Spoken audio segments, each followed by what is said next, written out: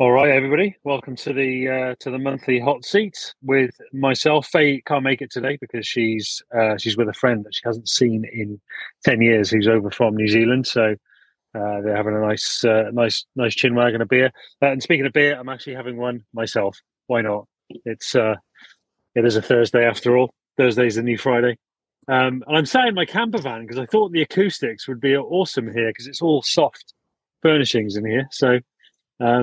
Yeah, I'm in my camper van and I've got really good Wi-Fi signal because the Wi-Fi is just inside the house there. Anyway, hope you're all doing well. Thank you for joining, and I will kick things off with. Do you want Nick? I wanted to talk about DNFs today. Now, Perfect timing. yes, and I wanted to talk about it because it's something that a lot of people are afraid to do. Now, in the half marathon world, it's a much rarer occurrence. But in the ultra marathon world, it is part and parcel of the game. It's very rare that you meet an ultra runner who has at least done a few ultra marathons that hasn't DNF'd. Um, So I wanted to talk about them because they can be something that people are afraid of. They don't, nobody wants to DNF, but they are part and parcel of the learning process. And it isn't something that, whilst at the time it can almost feel like the arse of your life has fallen out with disappointment because of, you know, because of it. And I DNF'd twice last year myself. One I DNF'd at 14 miles. Um, you know, at the time, absolutely distraught by the whole thing. I was pretty annoyed. It was just a poor shoe choice. The arches of the shoes I was running in were digging into me, and I just couldn't run on them anymore. So nothing major. And another one, I was in the lead pack, and we were pushing the pace a little bit, and I slipped on a route and took a bit of a tumble, and my right pinky finger on my right hand was, as I started running off, it was like to the side, sticking out. I was like, "Oh fuck, that's not supposed to happen." Popped it back in, and that wasn't the problem. What I realised a couple of miles in, that actually I'd taken a pretty hard hit on my hip um, and knee, and I just couldn't keep going. Um, so we do DNF, and then do you know what? A month later, I won an ultra marathon. So it isn't the be all and end all of an ultra runner's career, and it is part of the learning process. One of the biggest things with running an ultra marathon is actually it's much less, like the marathon and half marathons, where it's a lot about pace and running efficiently and form and all that kind of stuff. That sort of stuff is important in ultra marathons, but actually success of an ultra marathon is about reducing the amount of things that can go wrong, because there is so many opportunities for things to go wrong. Now, some of those things, like you experienced on the weekend, Nick, you can't control. Like, you can't control picking an ultra marathon that would normally be dry. In fact, we were expecting it to be pretty hot weather with you, and it turned out to be a 6-hour deluge of torrential rain. It was totally unexpected, really, wasn't it? Yeah, it wasn't supposed to rain at all, and it came out of nowhere. Did I send you pictures of what the trail ended up being like from the rain? You did, yeah. It was Okay. like that is the kind, those pictures you sent me were the kind of trails we experience here in the autumn, hmm winter, and early spring in the UK, where it's super muddy and boggy. And you just Yeah, it wouldn't was want to be rough. running for 100 miles in those. So yeah, it's so yeah, running an ultramarathon um is about reducing the amount of things that can go wrong. Um, and without those DNFs for our future races, sometimes we don't get to learn what things can go wrong. And some of my best races, which have been recently, have come out of have come out of those DNF opportunities, I call them. They are something that we want to do, but we learn so much from them. And I've learned so much from those couple of DNFs I've had, particularly with shoe choice. That is just something you don't want to get wrong in an ultra marathon, and I did it. So now I'm so anal about my shoe choice going into an ultra marathon. Is that if anything that small doesn't feel right about a shoe, I just will not wear it for an ultra marathon now. So yeah, really, my sort of message here is not to be too disappointed about a DNF in an ultra marathon. Certainly don't come away from it thinking, oh well, I'm not going to do any ultra marathons ever again because I DNF'd it. Everybody thinks I'm a joke, because really people don't. And I say it is a great opportunity to actually learn from it for your future races. So yeah, the message is don't let DNFs get you down too much. Now, I know you, Nick, you weren't disappointed at all, really, were you? No, it's so this is my first DNF, but as far as the ultra marathon world, I've only done a 50 miler, and then this was a 100 miler. I've done a couple Ironmans last year that I didn't DNF, and I always thought, me being like the stubborn macho guy I guess I am, I would be very, very, very angry, and I wasn't. I mean, it was the exact opposite. I was content. I was happy with how far I made it. I made it to mile 89. Yeah, exactly. You didn't. It's not exactly like you got to mile 10 and were like, "Oh, can't be bothered with this." You really put everything into it, didn't you? Yeah, I was very content in that. I truly gave it everything I had, mentally, physically. I know I could not have went one more step, and that was my brink, and that's what I wanted. Whether it was, I hit my finish line, whether that was 100 miles or whatever. But for me, it was 89 miles that day, and I was very happy with my performance and how far I made it. Yeah, do you know what? This is the thing, since we've sort of, for the people listening on the podcast later, no, you didn't make it to the 100 miles, but the DNF rate in your race was way over 50%. And of the DNFs, you were way up there. I mean, some people, there were a lot of people that are dropping out at, 10, 20, 30 miles in those first 6 hours, just like, nah, I don't fancy this. Yeah, I added it up after the race was over and all the results were in. It was a 54% DNF. And it wasn't a small pack. I think it was 284 people that did the 100 miler. Yep. It was 54% of those. It was a big field. Didn't finish. Yeah, so it's not like it was, a 20 or 30 person race and it was 50% of that. It was, people were dropping like flies. Yeah, it was. I'm not surprised. Just again, I couldn't paint a picture enough with my words to say how bad those photographs were that you sent me. Yeah. What you were running, because it was just 100 miles worth of bog. Mm-hmm. On a course that you purposely chose because it was supposed to be fast and runnable. It just couldn't have turned out any more opposite to what you were looking for. So, but no, we were talking the other day that you come out this race, and obviously we'll give you a few days to get back on your feet and feel a little bit better, and we'll start looking at challenges again. I'm sure you've already started looking, haven't you? Knowing you. Yeah, I was doing that on the drive home from my DNF. There you go. Cool. So that's it. DNFs, they're not that bad.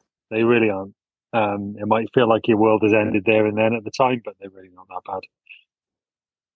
Cool. So going right to the other end of the distance and racing spectrum, Andy, who is on the call right now, but he is actually listening while he runs. So he sent me a text ahead of time. And he asked me, because he's got a 10K race on the weekend, and it's his first race of that kind since he did Race to the Stones, which is a very popular ultramarathon here in the UK. It's 100K. It's a ballot system. Yeah, really big race, and he only did that a few weeks ago. And so, turning his attention to marathons in the spring, where he wants to see how fast he can go over the marathon distance on the road.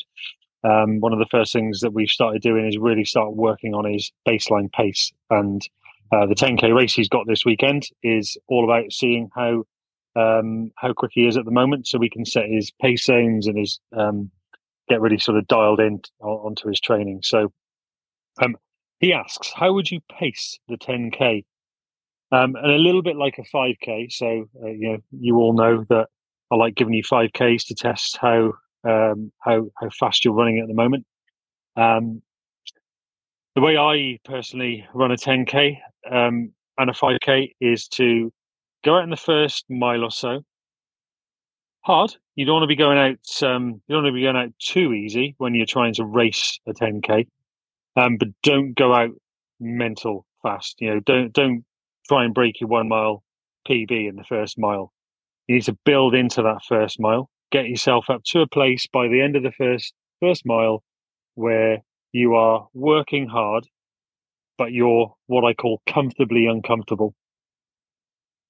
You're right at the top end of your threshold. So settle into that sort of comfortably uncomfortable zone.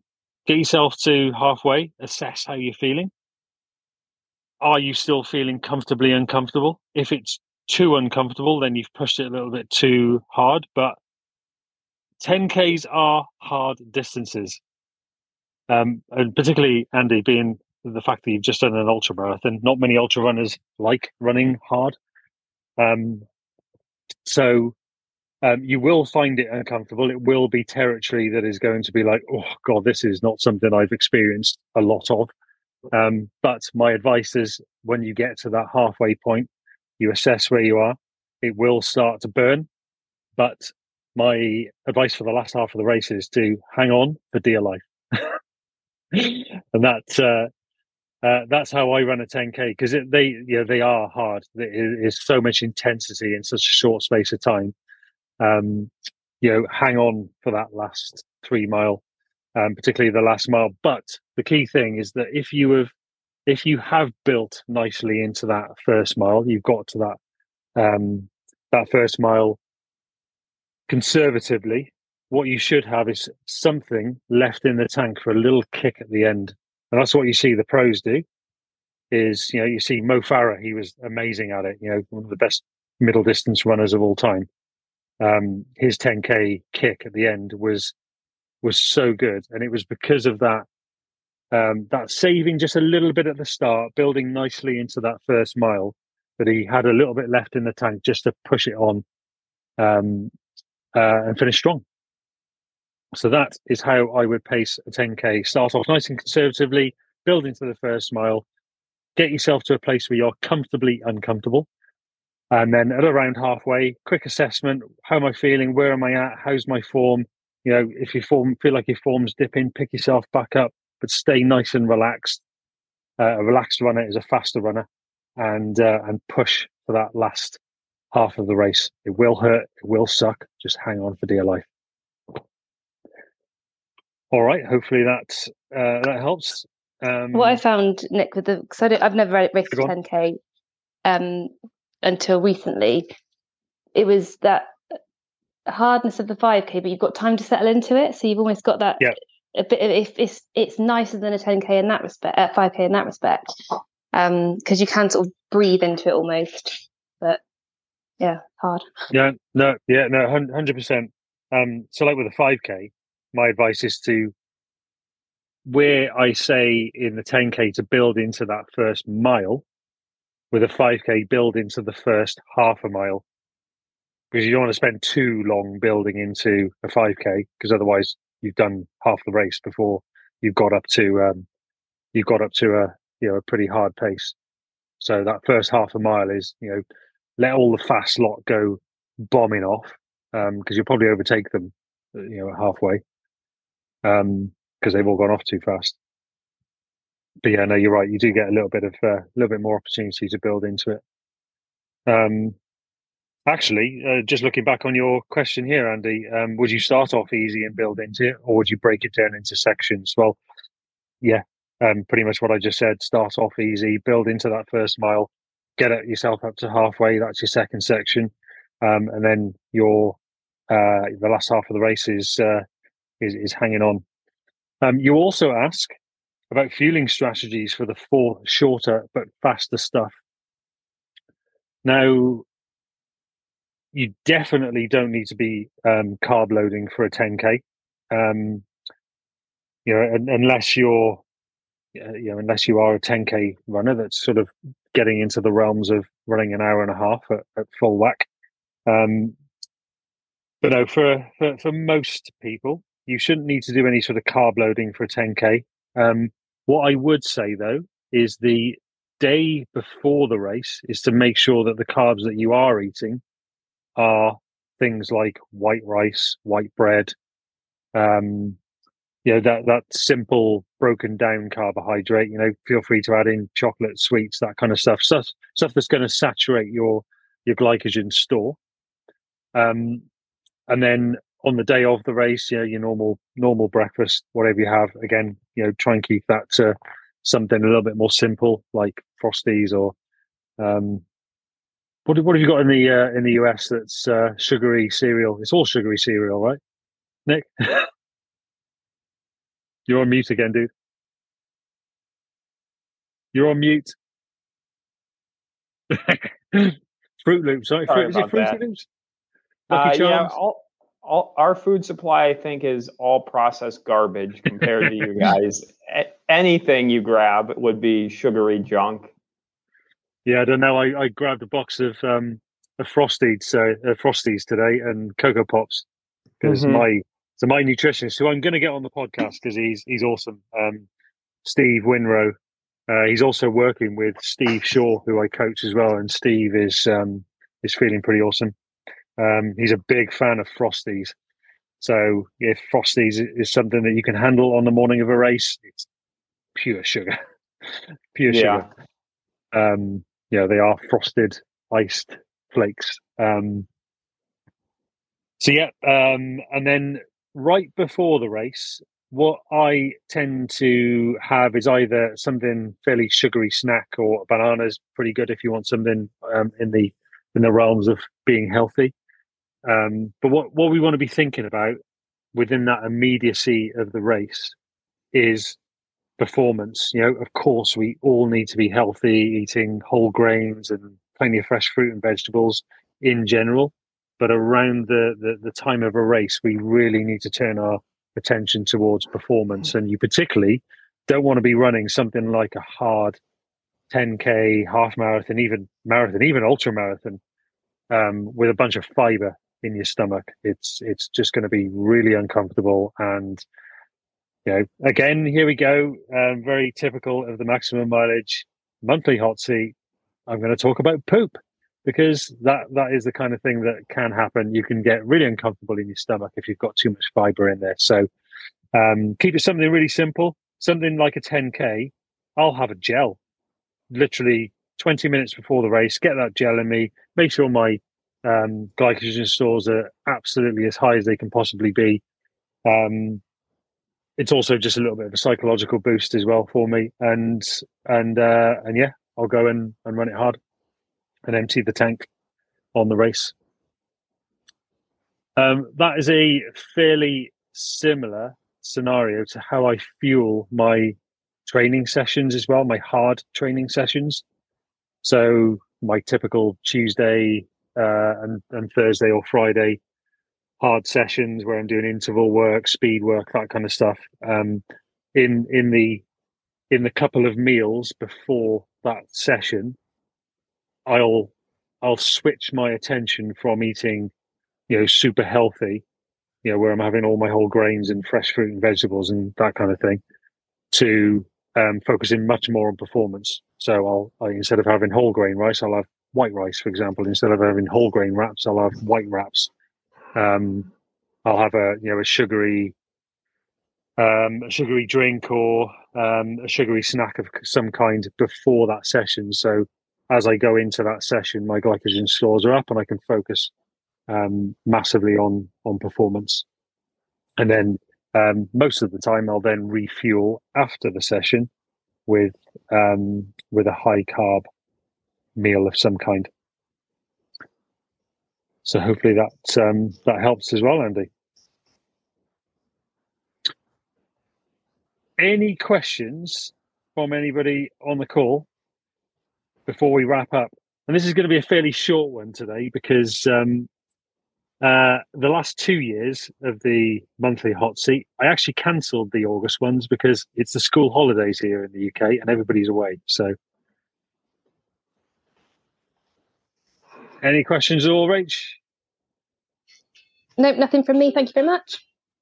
Cool. All right. Well, I will wrap that up today. A short episode, but hopefully there's some nuggets in there for everybody. And thank you very much for joining.